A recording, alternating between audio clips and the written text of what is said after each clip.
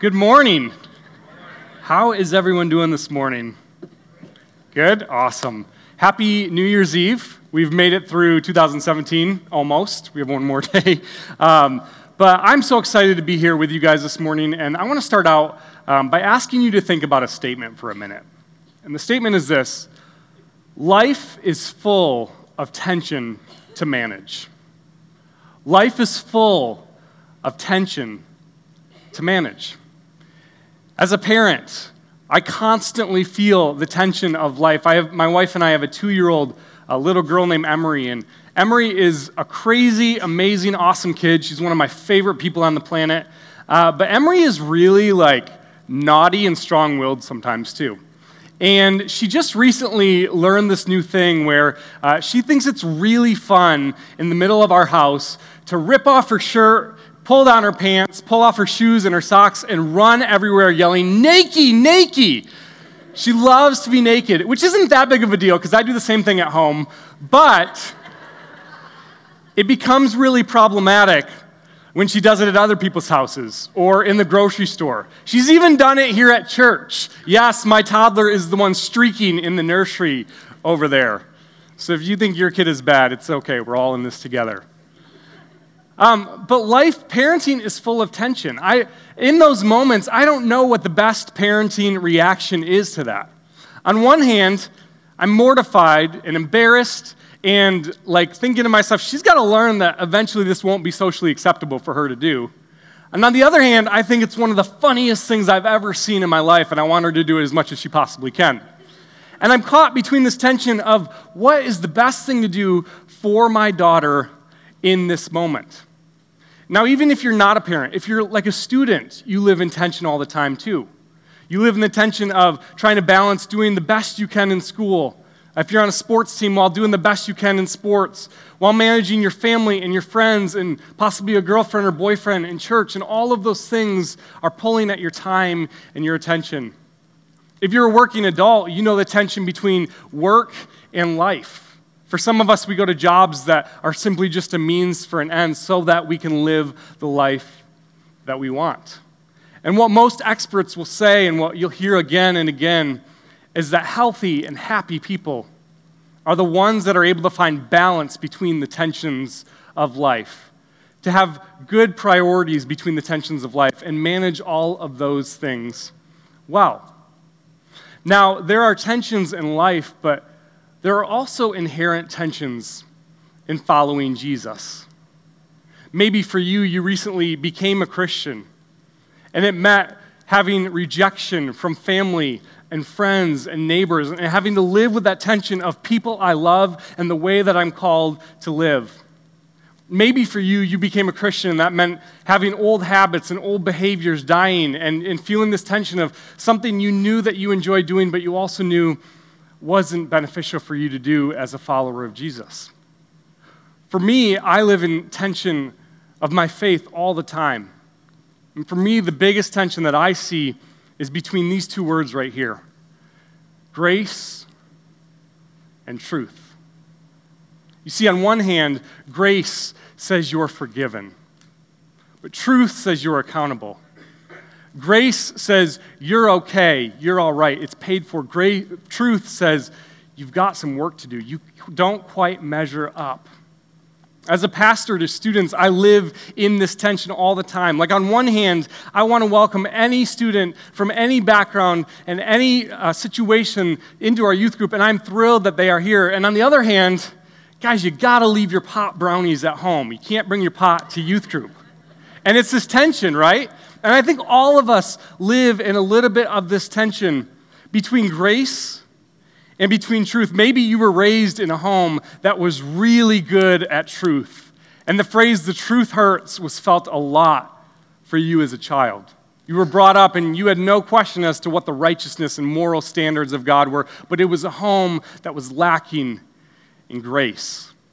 Maybe you experienced the opposite side and you grew up in a home that was really good with grace. Anything went, but you were raised with very few boundaries, and it's caused some problems with self-discipline and things like that as you've grown up. And so we live in this tension between grace and truth, and understanding this tension has a lot of implications for those of us that are followers of Jesus, in how we engage cultural issues like poverty, like racism, like sexuality, like all of these things that we deal with as followers of Jesus and live into in our culture in 2017 and 2018. Our balance between grace and truth, and as a follower of Jesus, it's so important for us to understand what that looks like lived out. And so I would argue that there's no better person to look at to figure out how this is lived out than Jesus himself. And so if you have your Bibles with you this morning, we're going to be in a familiar text for you if you grew up in church. It's Luke chapter 19, verses 1 through 10. And as you're turning there, just to give you some context here, this is a time in Luke where Jesus is heading towards Jerusalem for the last time, and he's heading in to be arrested and tried and crucified. And his interaction with Zacchaeus is one of his final interactions before he enters in to Jerusalem. So Luke chapter 9, join with me, verse 1. Jesus entered Jericho and was passing through. And behold, there was a man named Zacchaeus. Now Zacchaeus was a chief tax collector and was rich. Let's pause there for a second, because we read those two verses, and they may not mean a lot to us. But for an ancient Jewish audience to hear these words, he was a chief tax collector and he was rich, well, those would have been really loaded statements. Imagine for me, if you will, that our country, the United States, is overtaken by an oppressive power like Russia or North Korea. And that oppressive power comes in and they bring soldiers into our country. And they begin to change our laws, and they begin to take away freedoms, and they begin to tax us and charge us money as citizens of the United States. And I don't think any of us would like that very much. But then to make matters worse, imagine a family member or a friend or a neighbor decides in their own self-preservation that they were going to go bribe the Russian government and collect taxes on their behalf. And so what do? They come and they knock on your door, and they say, you owe $200 to the government, pay up right now. So you're like, okay, this was my family's food money for the week, but here's the $200. And then that person goes, they take the $200 to the Russian government, and they say, here's the $150 I owed you. And that extra $50 of the $200 they pocket for themselves. And they do this again and again and again, and they get incredibly rich, incredibly wealthy over oppressing other people and collecting taxes on the government's behalf.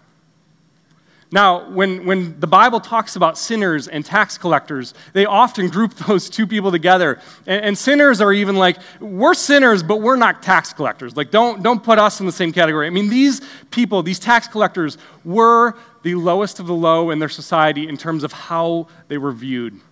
They were outcasts, and they were hated. They were absolutely despised. So that is the man we're introduced to, Zacchaeus. Verse 3. And Zacchaeus was seeking to see who Jesus was. But on account of the crowd, he could not, because he was small in stature. So he ran on ahead and climbed up into a sycamore tree to see Jesus, for he was about to pass that way. Now, if you grew up in church, there's a little song running through your head right now, isn't there? Zacchaeus was a wee little man was he.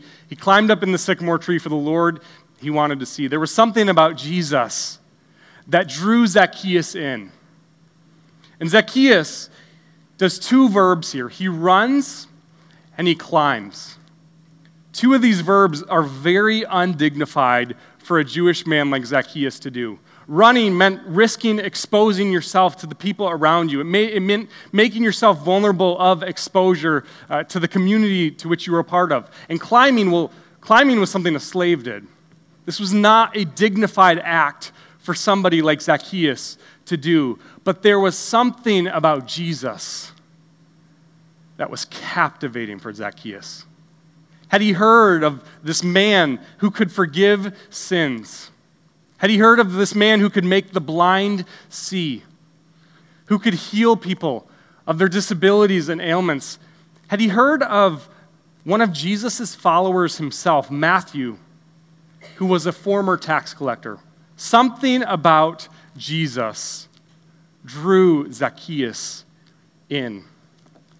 Going back to the text here, verse 5 says, "And when Jesus came to the place, he looked up and said to him, 'Zacchaeus, hurry and come down, for I must stay at your house today.'" So he looks at Zacchaeus, and Jesus calls him by name, and he says, in an act of community and relationship and intimacy, "Zacchaeus, I want to come to your house today." Now put yourself in Zacchaeus' shoes for a minute here. I don't know about you, but I'd be asking questions like, does Jesus know who I am? Does he know what I've done or what I'm guilty of? Does he know how I've hurt people? Does he know the kind of sinner that I am? Surely if he knows my name, he must also know my reputation. Yet Jesus says, "No, Zacchaeus, it is your house that I want to come to today. It is community and intimacy and relationship. I want to be your guest today." And what happens next is you can almost see an immediate heart flip in Zacchaeus. Evangelist D.L. Moody said, "The distance between the limb and the ground is where Zacchaeus was converted. It was fast." It says here in verse 6, "So Zacchaeus hurried and came down and received him joyfully." And then the crowd has a reaction. It says, "When the crowd saw it, they all grumbled, said, 'He has gone to be the guest of a man who is the sinner.'" The crowd's reaction makes a lot of sense to me. I'd be asking Jesus some questions in this moment. Like, Jesus, do you know who this man is? Do you know what he's done to hurt me? Do you know what he's done to hurt my family? Like, I can barely put bread on the table because of this man's actions, and you want to go to his house? And then what I would do is I would immediately start comparing my own righteousness to Zacchaeus's. Well, I'm righteous and Zacchaeus is pathetic. I go to church every single week. I give money that I have to other people. I follow the law. I don't just go to church, I serve in my church. I don't just serve in my church, I chase streaking toddlers around the nursery at my church. That's how righteous I am. What I'm reminded of in that moment, when I compare my righteousness to somebody else's, is that Jesus, he didn't come for the righteous. Jesus came for the sinner. And he didn't come for the healthy. He came for the sick. And Jesus had a habit, a knack of finding the most unhealthy, most unrighteous, worst sinner in the whole community. And says, that is who I came for. That is who I came to experience community with. Concluding the story in verse 8, it says, "And Zacchaeus stood and said to the Lord, 'Behold, Lord, the half of my goods I give to the poor. And if I have defrauded anyone of anything, I restore it fourfold.' And Jesus said to him, Today salvation has come to this house, since he is also a son of Abraham. For the Son of Man came to seek and save the lost." This is a beautiful story of Jesus living out both grace and truth. And I don't know about you, but when I think about my faith walk and what it looks like to live out the way of Jesus in the world, I often think about grace and truth as if they were a scale to be balanced. If you want to, put that up there. On one hand is grace. And it's the unmerited, unearned favor of God. It's the unconditional love and mercy that we did nothing to deserve and nothing to earn. And on the other hand of that scale is truth. It's God's moral standards of righteousness, his holiness. And what I find myself doing is I find myself looking at where do I balance out in the scale? Where do I fit in the scale? And for some of us, we're really good at living out all grace in our lives with no truth. And what ends up happening when we do that is we affirm and we condone the sin for which Jesus came to die. Notice Jesus did not come up to Zacchaeus in the tree and say, "Zach, buddy, you're doing a really good job tax collecting. If you were to just charge the Jones and the Smith family 5% more, you'll get that Porsche you've been eyeing." No, he doesn't come and affirm Zacchaeus in his sin. But then on the other end of the scale, he doesn't come to condemn Zacchaeus either. He doesn't live out truth with no grace. He doesn't come up to the tree and say, "Zacchaeus, you are the scum of the earth. I hate your stinking guts." He doesn't say that either. Because Jesus wasn't interested in affirming sin, and he wasn't interested in condemning people for sin. What Jesus was interested in is seeing transformation and new life come from his grace and his truth. You can say it this way: grace by itself is enabling. And it's not actually grace at all. Grace by itself is enabling. And truth by itself is condemning. But together, grace and truth bring transformation and freedom. John was another gospel writer that gave an account of Jesus' life. And John wrote his gospel a little bit later than the rest of the gospels were written. It was written several decades after Jesus had come and lived and died. And John opens his gospel a little bit differently than the other gospel writers do. He says this, he uses a metaphor for Jesus, the Word, and he says, "In the beginning was the Word, in the beginning was Jesus. And he was with God, and he was God, and it was through Jesus and for Jesus and by Jesus that everything was made that has been made." But then John continues his account of Jesus, and in verse 14, he says this, "And the Word in Jesus became flesh and dwelt among us." John is saying he literally put on flesh and bones and camped out with us. He tabernacled with us is another way to say this. He was one of us. Then he goes on to say, "And we have seen his glory." He's talking about the contemporaries of Jesus, those people that lived with Jesus. "We have seen his glory. Glory as of the only Son from the Father, full of grace and truth." John spent years with Jesus. He watched Jesus in all sorts of situations, interacting with all sorts of people. And before he tells us anything about the actual life and ministry of Jesus, he says, the best way I can say it is that Jesus was overflowing with both grace and both truth. It wasn't a scale for Jesus. It wasn't a tension to manage as if grace and truth are enemies of each other. He brought the full measure of both of them in his life. John goes on to say that out of this fullness, we have experienced and received grace upon grace, like overflowing, abundant grace. And then in verse 17, John says, "For the law was given through Moses. Grace and truth came through Jesus himself." Jesus didn't come to balance the two.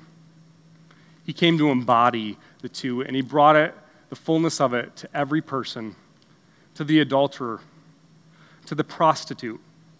He brought grace and truth to the sexually broken, to the tax collector, to the oppressed and the oppressor. He brought it to the lustful and the greedy, and every single person, he brought the full measure of grace and truth to. Jesus brought it to Zacchaeus. And he brings it to you and me as well. You see, Jesus embodied this in the way that he saw people. He saw sinners. And then he showed compassion on them. And then he called their sin sin. He wasn't afraid to call it what it was, but then he paid for it with his life. This is how Jesus lived out grace and truth. And if we are the church, if we are the body of Christ, if we are his hands and his feet and the best representation of Jesus that the world will ever know, well, then it stands to reason that we need to embody grace and truth in the same way that Jesus did and does. And so how do we do this? How do we live out grace and truth in a Jesus-replicating, Jesus-honoring sort of way? Well, I would say it begins with this. It begins with living in self-awareness of Jesus' grace. Live in a constant self-awareness of the grace that Jesus has shown you in your own life. Just a couple verses before Jesus interacts with Zacchaeus, in Luke 18, he tells a parable. Two men are standing in the temple, and on one hand, there's a Pharisee, a religious leader. And Jesus says, the Pharisee looks around at all the people around him. And he says, God, I thank you that I am not like this adulterer or this prostitute or this person or this person. And he literally lists all their sins. And he says, God, I thank you that I am guilty of none of those sins. The attitude of the Pharisee was horizontal. It was self-righteous. It was only seeing the sins of the people around him. Then Jesus contrasts the Pharisee with the tax collector over here. And Jesus describes his posture, that he could not even look up to heaven, that he beat his chest, and his words were simple. He said, God, be merciful to me, a sinner. Now, it's really hard to find ourselves in a crowd that is grumbling about the scandalous grace of Jesus when we understand how much that same scandalous grace has been given and offered to us. So number one, live in self-awareness of Jesus' grace. Live in constant self-awareness. Remind yourself constantly, humble yourself constantly before God and thanking him for the grace that he has shown you. And then, after that, be extravagantly motivated by the extravagant grace of Jesus. Let that grace, let that awareness motivate you to show that same grace, that same truth to other people that you interact with. As Zacchaeus goes through his heart transformation in this story, in verse 8, he says, and Zacchaeus said, Behold, Lord, the half of my goods I give to the poor, and if I have defrauded anyone of anything, I restore it fourfold. Zacchaeus is having an extravagant reaction to the extravagant grace of Jesus. The law would have required Zacchaeus to make restitution, to pay back what he owed plus 1/5 or 20%. Zacchaeus says, I want to restore it 400%. Zacchaeus has an extravagant reaction to the grace of Jesus. But hear this is important. Zacchaeus didn't do that to get the grace of Jesus. He did that because he had just gotten the grace of Jesus. It was Jesus' grace that came first and offered life-transforming hope and truth for Zacchaeus. So number two, be extravagantly motivated by the extravagant grace of Jesus. And then number three, embrace the tension. We live in the tension of grace and truth. We live in this tension of how do I interact and engage with people that sin differently than I do. And I would say run towards that tension. Just like Jesus, let that tension lead you to all kinds of difficult and hard situations and places and people. Let that tension of living out grace and truth like Jesus did impact how you interact with people in your workplace, in your family, on social media. Let that impact everything for you and recognize that that tension is only resolved through more of Jesus in your own life, through more of living like Jesus and desiring to be like Jesus in your own life. When we are transformed by Jesus, like truly transformed, there is evidence. We start acting like Jesus. We start bringing Jesus to every interaction that we have, every place that we go, and we follow his example, and we follow his lead in the way we live. I grew up in a home. It was a Christian home.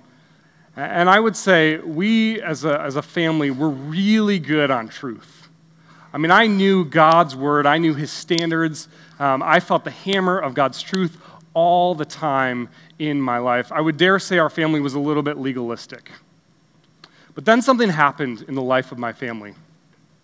Something that has drastically transformed who we are. I was in 6th grade, and my dad was playing in a church league basketball game.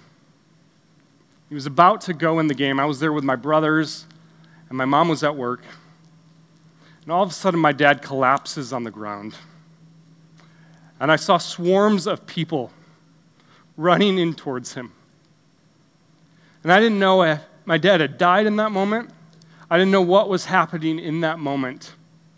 And he kind of tried to shake it off as if it was dehydration or the flu or something like that, but he was made to go in the hospital. Like family members that were there were not going to take no for an answer, and so he went to the hospital.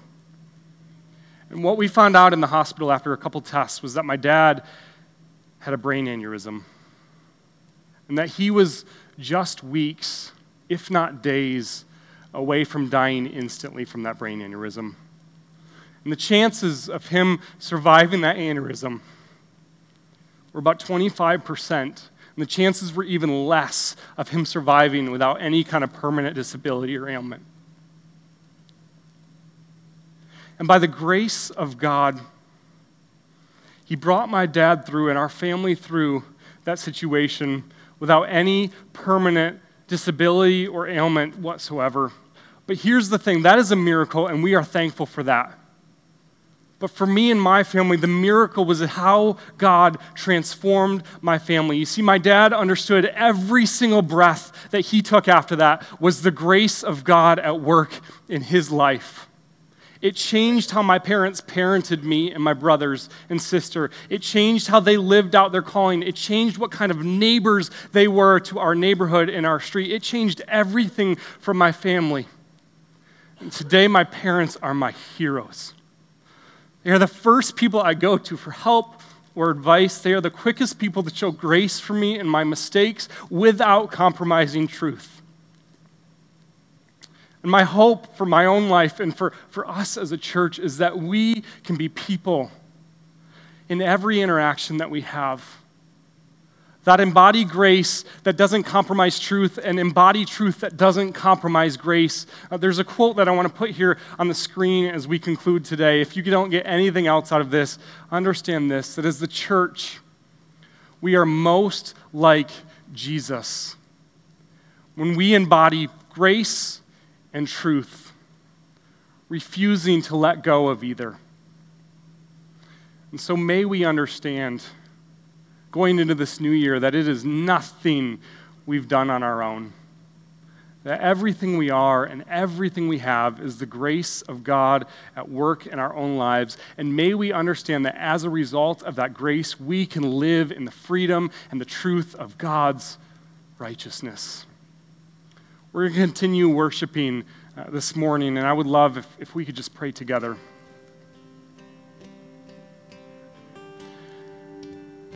God, you are so good. You are so holy.